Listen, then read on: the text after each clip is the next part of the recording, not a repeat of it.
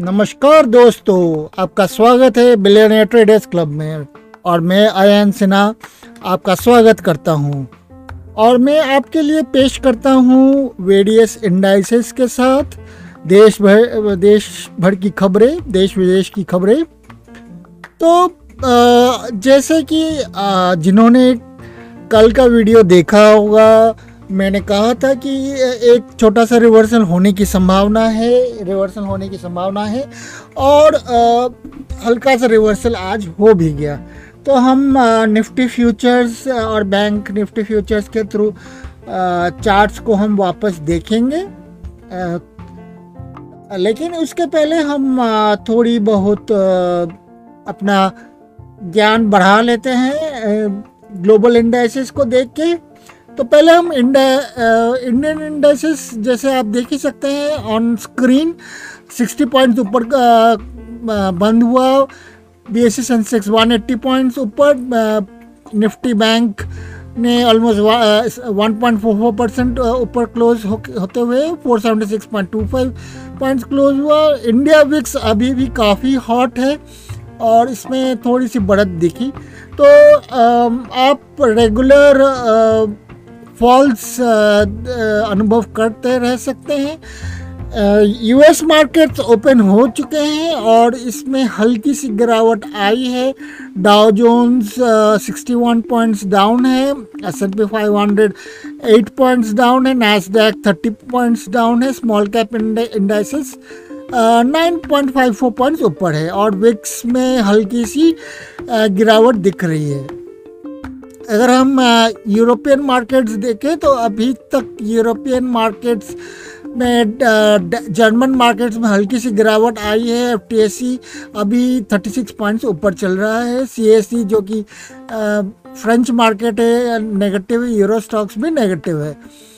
हम अगर अपने बंद हुए मार्केट्स की तरफ ध्यान दें तो एशियन मार्केट्स में निक्केई 119 पॉइंट्स पे ऊपर पे क्लोज हुआ था। ऑस्ट्रेलियन मार्केट 17.90 पॉइंट्स पे, शंघाई 10.54 पॉइंट्स नीचे, SZC component -66.42, China A50 136.70, DJ Shanghai 2 points नीचे। हैंगसेंग जो कि हांगकांग का मार्केट है 51 पॉइंट्स ऊपर, ताइवान 68.50 पॉइंट्स ऊपर। सेट नेगेटिव में और कॉस्पी भी नेगेटिव में क्लोज हुआ। तो हम आगे बढ़ते हैं और देखते हैं कि हमारे जो सेक्टर्स हैं, सेक्टर्स ने कैसा परफॉर्मेंस दिया। तो हम देखते हैं ज़्यादातर सेक्टर्स ने अच्छा परफॉर्मेंस दिया एक्सेप्ट IT और FMCG सेक्टर।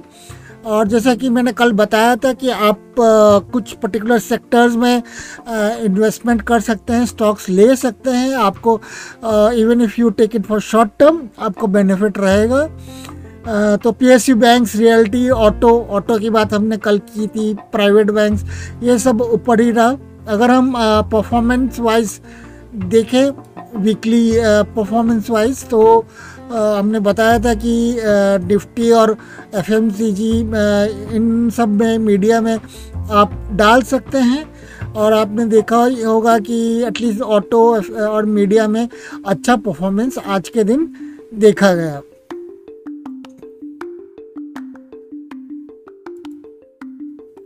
और अभी अगर हम SGX निफ्टी को देखें तो SGX निफ्टी अभी हमारे निफ्टी क्लोजिंग से हल्का सा ऊपर में चल रहा है। डाउ को अगर हम 15 मिनट्स के चार्ट में देखें तो ये हल्का सा बुलिशनेस में है। तो हो सकता है कि हमारी डाउ जोन्स अच्छा परफॉर्म करें। US डॉलर्स जैसे कि हमको मालूम है ऑन डेली बेसिस ये काफ़ी US डॉलर स्ट्रॉन्ग हो रहे हैं as compared to Indian rupees, जिसका उल्टा मतलब है कि इंडियन रुपीज़ काफ़ी वीक हो गए हैं। अगर हम 15 मिनट्स का चार्ट में देखें तो हल्का सा वीकनेस दिख रहा है। इंडियन RBI ने जो भी रेगुलेशंस लाए हैं ये basically US dollar Indian rupee के वीकनेस होने के रिएक्शन के ऊपर है। यूएस डॉलर इंडेक्स काफ़ी स्ट्रांग होता जा रहा है as compared to other markets. तो जब भी यूएस डॉलर इंडेक्स स्ट्रांग होता है या फिर अगर स्ट्रांग होता है तो ज़्यादातर इंडियन मार्केट्स में हमको वीकनेस दिखता है, और अगर ये वीक होता है तो हमको अपने मार्केट्स में स्ट्रेंथ आते हुए दिखता है। तो एट द मोमेंट अगर हम 200 मूविंग एवरेज 15 चार्ट में देखें तो इसमें बेरिशनेस या फिर गिरावट दिख रही है, जो कि इंडियन मार्केट्स के लिए अच्छा है। क्रूड ऑयल हम डेली चार्ट्स में देख रहे हैं तो इसमें हल्की सी बढ़ावट आई है। ये जहाँ पे ऑलमोस्ट 10,000 तक पहुँच गया था एक टाइम पे, अभी धीरे धीरे इसमें गिरावट आ रही है, और ये अभी 200 डेज मूविंग एवरेज पे है। तो अगर आपको क्रूड ऑयल ख़रीदना है तो आप ख़रीद सकते हैं, इसमें काफ़ी बुलिशनेस है।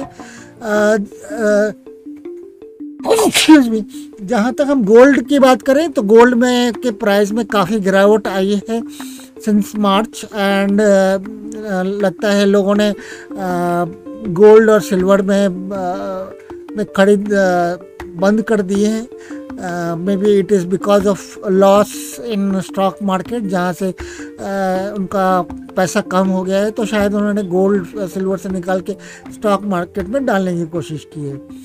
तो एक बात है क्रिप्टो करेंसीज की। क्रिप्टो करेंसीज में अगर हम लोग ध्यान दें तो क्रिप्टो करेंसीज में एक हाल में न्यूज़ आया था कि स्टेबल कॉइन के गिरावट के कारण बाकी क्रिप्टो करेंसीज में काफ़ी गिरावट हुई है। तो मैं अगर जनरली बात करूं फंडामेंटली, तो crypto currencies and stable coin में काफ़ी डिफरेंस होता है। Stable coins basically are not backed by any assets, they and एक पर्टिकुलर स्टेबल कॉइन है जो काफ़ी न्यूज़ में है, टेट्रा कॉइन है, टेट्रा यूएस डॉलर, जो कि was backed by was not backed by US dollar but was backed by some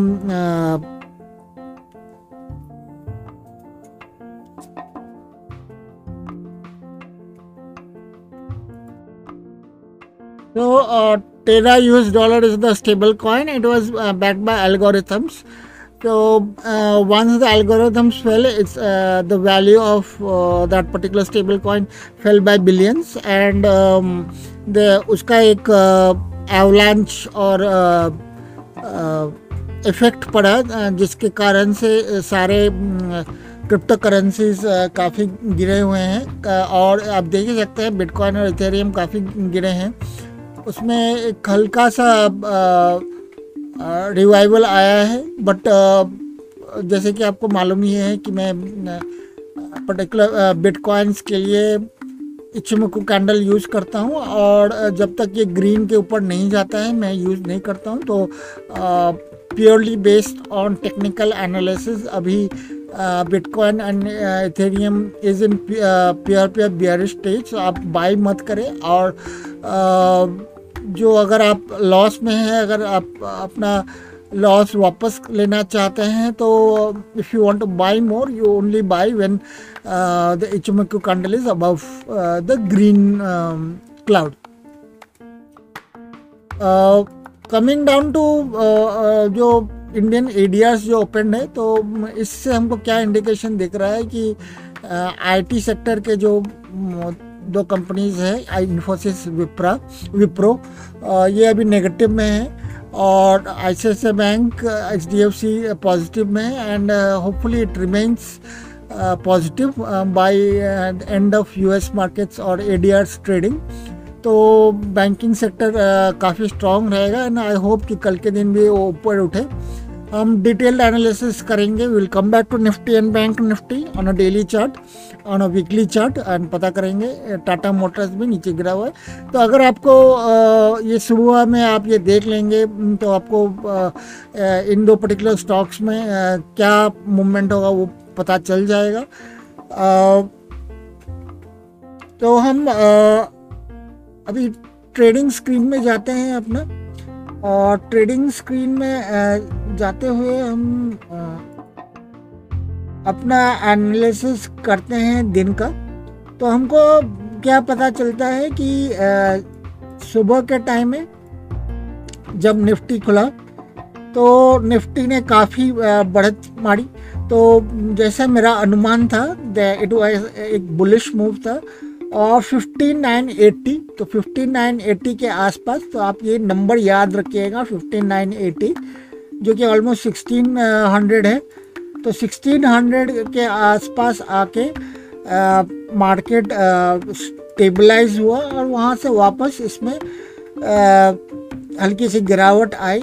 एक अटेम्प्ट हुआ था वापस 1600 के पास आते हुए, तो 1600 के आसपास आते आते वापस ये वीवैप के नीचे चला गया, वीकनेस आ गई और बियर्स ने वापस निफ्टी में या मार्केट में कैप्चर किया।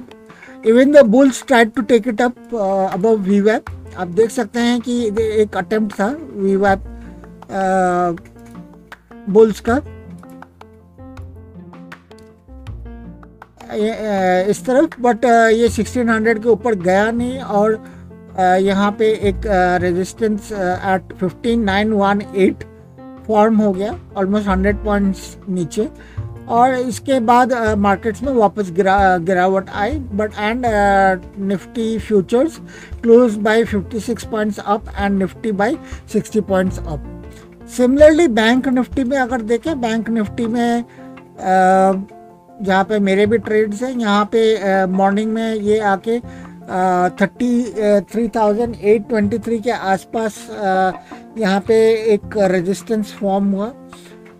फिर बियर्स मार्केट को नीचे लेके गए और यहाँ पे काफ़ी कन्फ्रंटेशन हुआ, तो एक फॉर एन आवर और सो साइडवेज मूवमेंट हुआ। फिर बुल्स ने वापस इसको ऊपर की तरफ ले जाने की कोशिश की, वापस यहाँ पे 33,833 में वापस रेजिस्टेंस आया और बियर्स ने बाय एंड ऑफ डे उसको नीचे की तरफ पिवट की तरफ 33,536 के आसपास आके उसको रोक दिया था और एंड में ये 33,640 596 पे इन फ्यूचर्स लेवल पे ये रुक गया।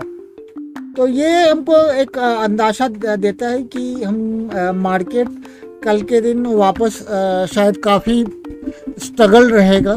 तो हम अगर मैं कुछ एक्सेल्स आपको दिखाऊंगा, तो ये है बैंक, ये है निफ्टी के टॉप 4 ओपन इंटरेस्ट की तरफ इशारा, जहाँ पे हमको काफ़ी सारे क्लाइंट्स के, जो कि we can take FIS DI pros के कॉल राइटिंग के अंदाज़ा लग रहा है। तो 1700 सबसे ज़्यादा कॉल राइटिंग है एट दिस टाइम, 1610, 16200, 16500। तो 16100 तक यहाँ पे इंक्रीज होने की संभावना हो सकती है मार्केट में। उसके पहले कोई बड़ा कॉल राइटिंग है नहीं, तो आई एम एक्सपेक्टिंग कि और 150-200 पॉइंट्स का मूव हो सकता है इस वीक के अंदर, नहीं तो 2-3 दिन के अंदर। Similarly to that bank Nifty में अगर हम देखें, तो बैंक निफ्टी में पुट का जो बाइंग है, जो काउंटर ये है 33,000 पे है, और मतलब कि मैक्सिमम ये 33,000 तक फॉल कर सकता है, और 34,500, 35,000, 36,000 पे कॉल राइटिंग्स हो रहे हैं। तो मेरा एक्सपेक्टेशन है कि 34,000 तक मूवमेंट आ सकता है ऊपर की तरफ इन बैंक निफ्टी। हम वापस जाएंगे अपने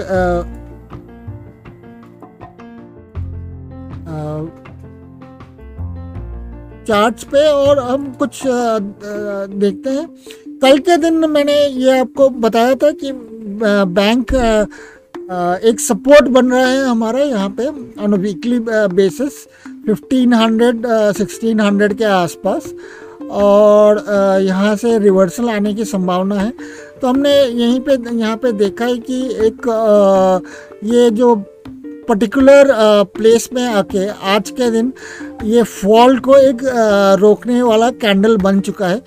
और इस कैंडल के बनने के साथ साथ हमें एक छोटी सी आशा बनती है कि मार्केट में बुलिश रिवर्सल हो सकता है, though there is no guarantee to that.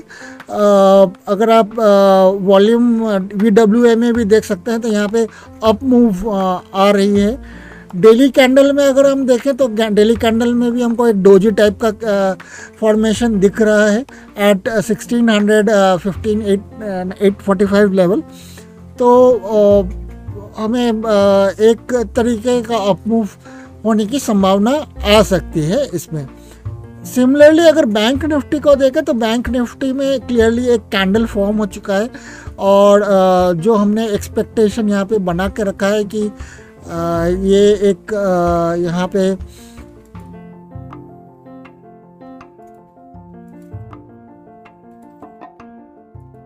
Support बनेगा, तो सपोर्ट टाइप्स बन रहा है यहाँ पे, काफ़ी स्ट्रॉन्ग सपोर्ट बन सकता है जहाँ से रिवर्सल आ सकती है। ये फिबोनाची में भी 38 के आसपास है, तो 34 to 18 के ऊपर अगर ये गया तो एक स्ट्रॉन्ग मूव आ सकता है हमारे लिए।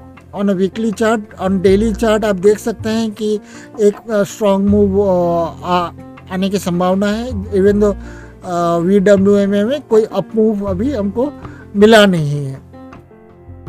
तो विद ऑल दिस पॉइंट्स मेरा यही व्यू है कि एक बुलिश अप मूव और हो सकता है। मैंने in my own point of view मैंने स्टॉक्स बाई करना स्टार्ट कर दिया है, बिकॉज आई बिलीव कि जब फेयर हो मार्केट में तो आप बाई करना शुरू कर दीजिए, और जब भी ग्रीड हो मार्केट में तो आप सेल करना स्टार्ट कर दीजिए। तो इसी तरह से आप प्रॉफिटेबल रह सकते हैं। आपके पास इनफ कैश होना चाहिए that you do not go into loss. Those who risk the market at top और sell at bottom, they are the ones who make loss. So दोस्तों, अगर आपको ये वीडियो सीरीज़ अच्छे लगे तो आप काइंडली इसको लाइक कीजिए, शेयर कीजिए, और मेरे YouTube चैनल को सब्सक्राइब कीजिए। मेरा YouTube चैनल है बिलियनर ट्रेडर्स क्लब। मेरा इंस्टाग्राम हैंडल है IN_27।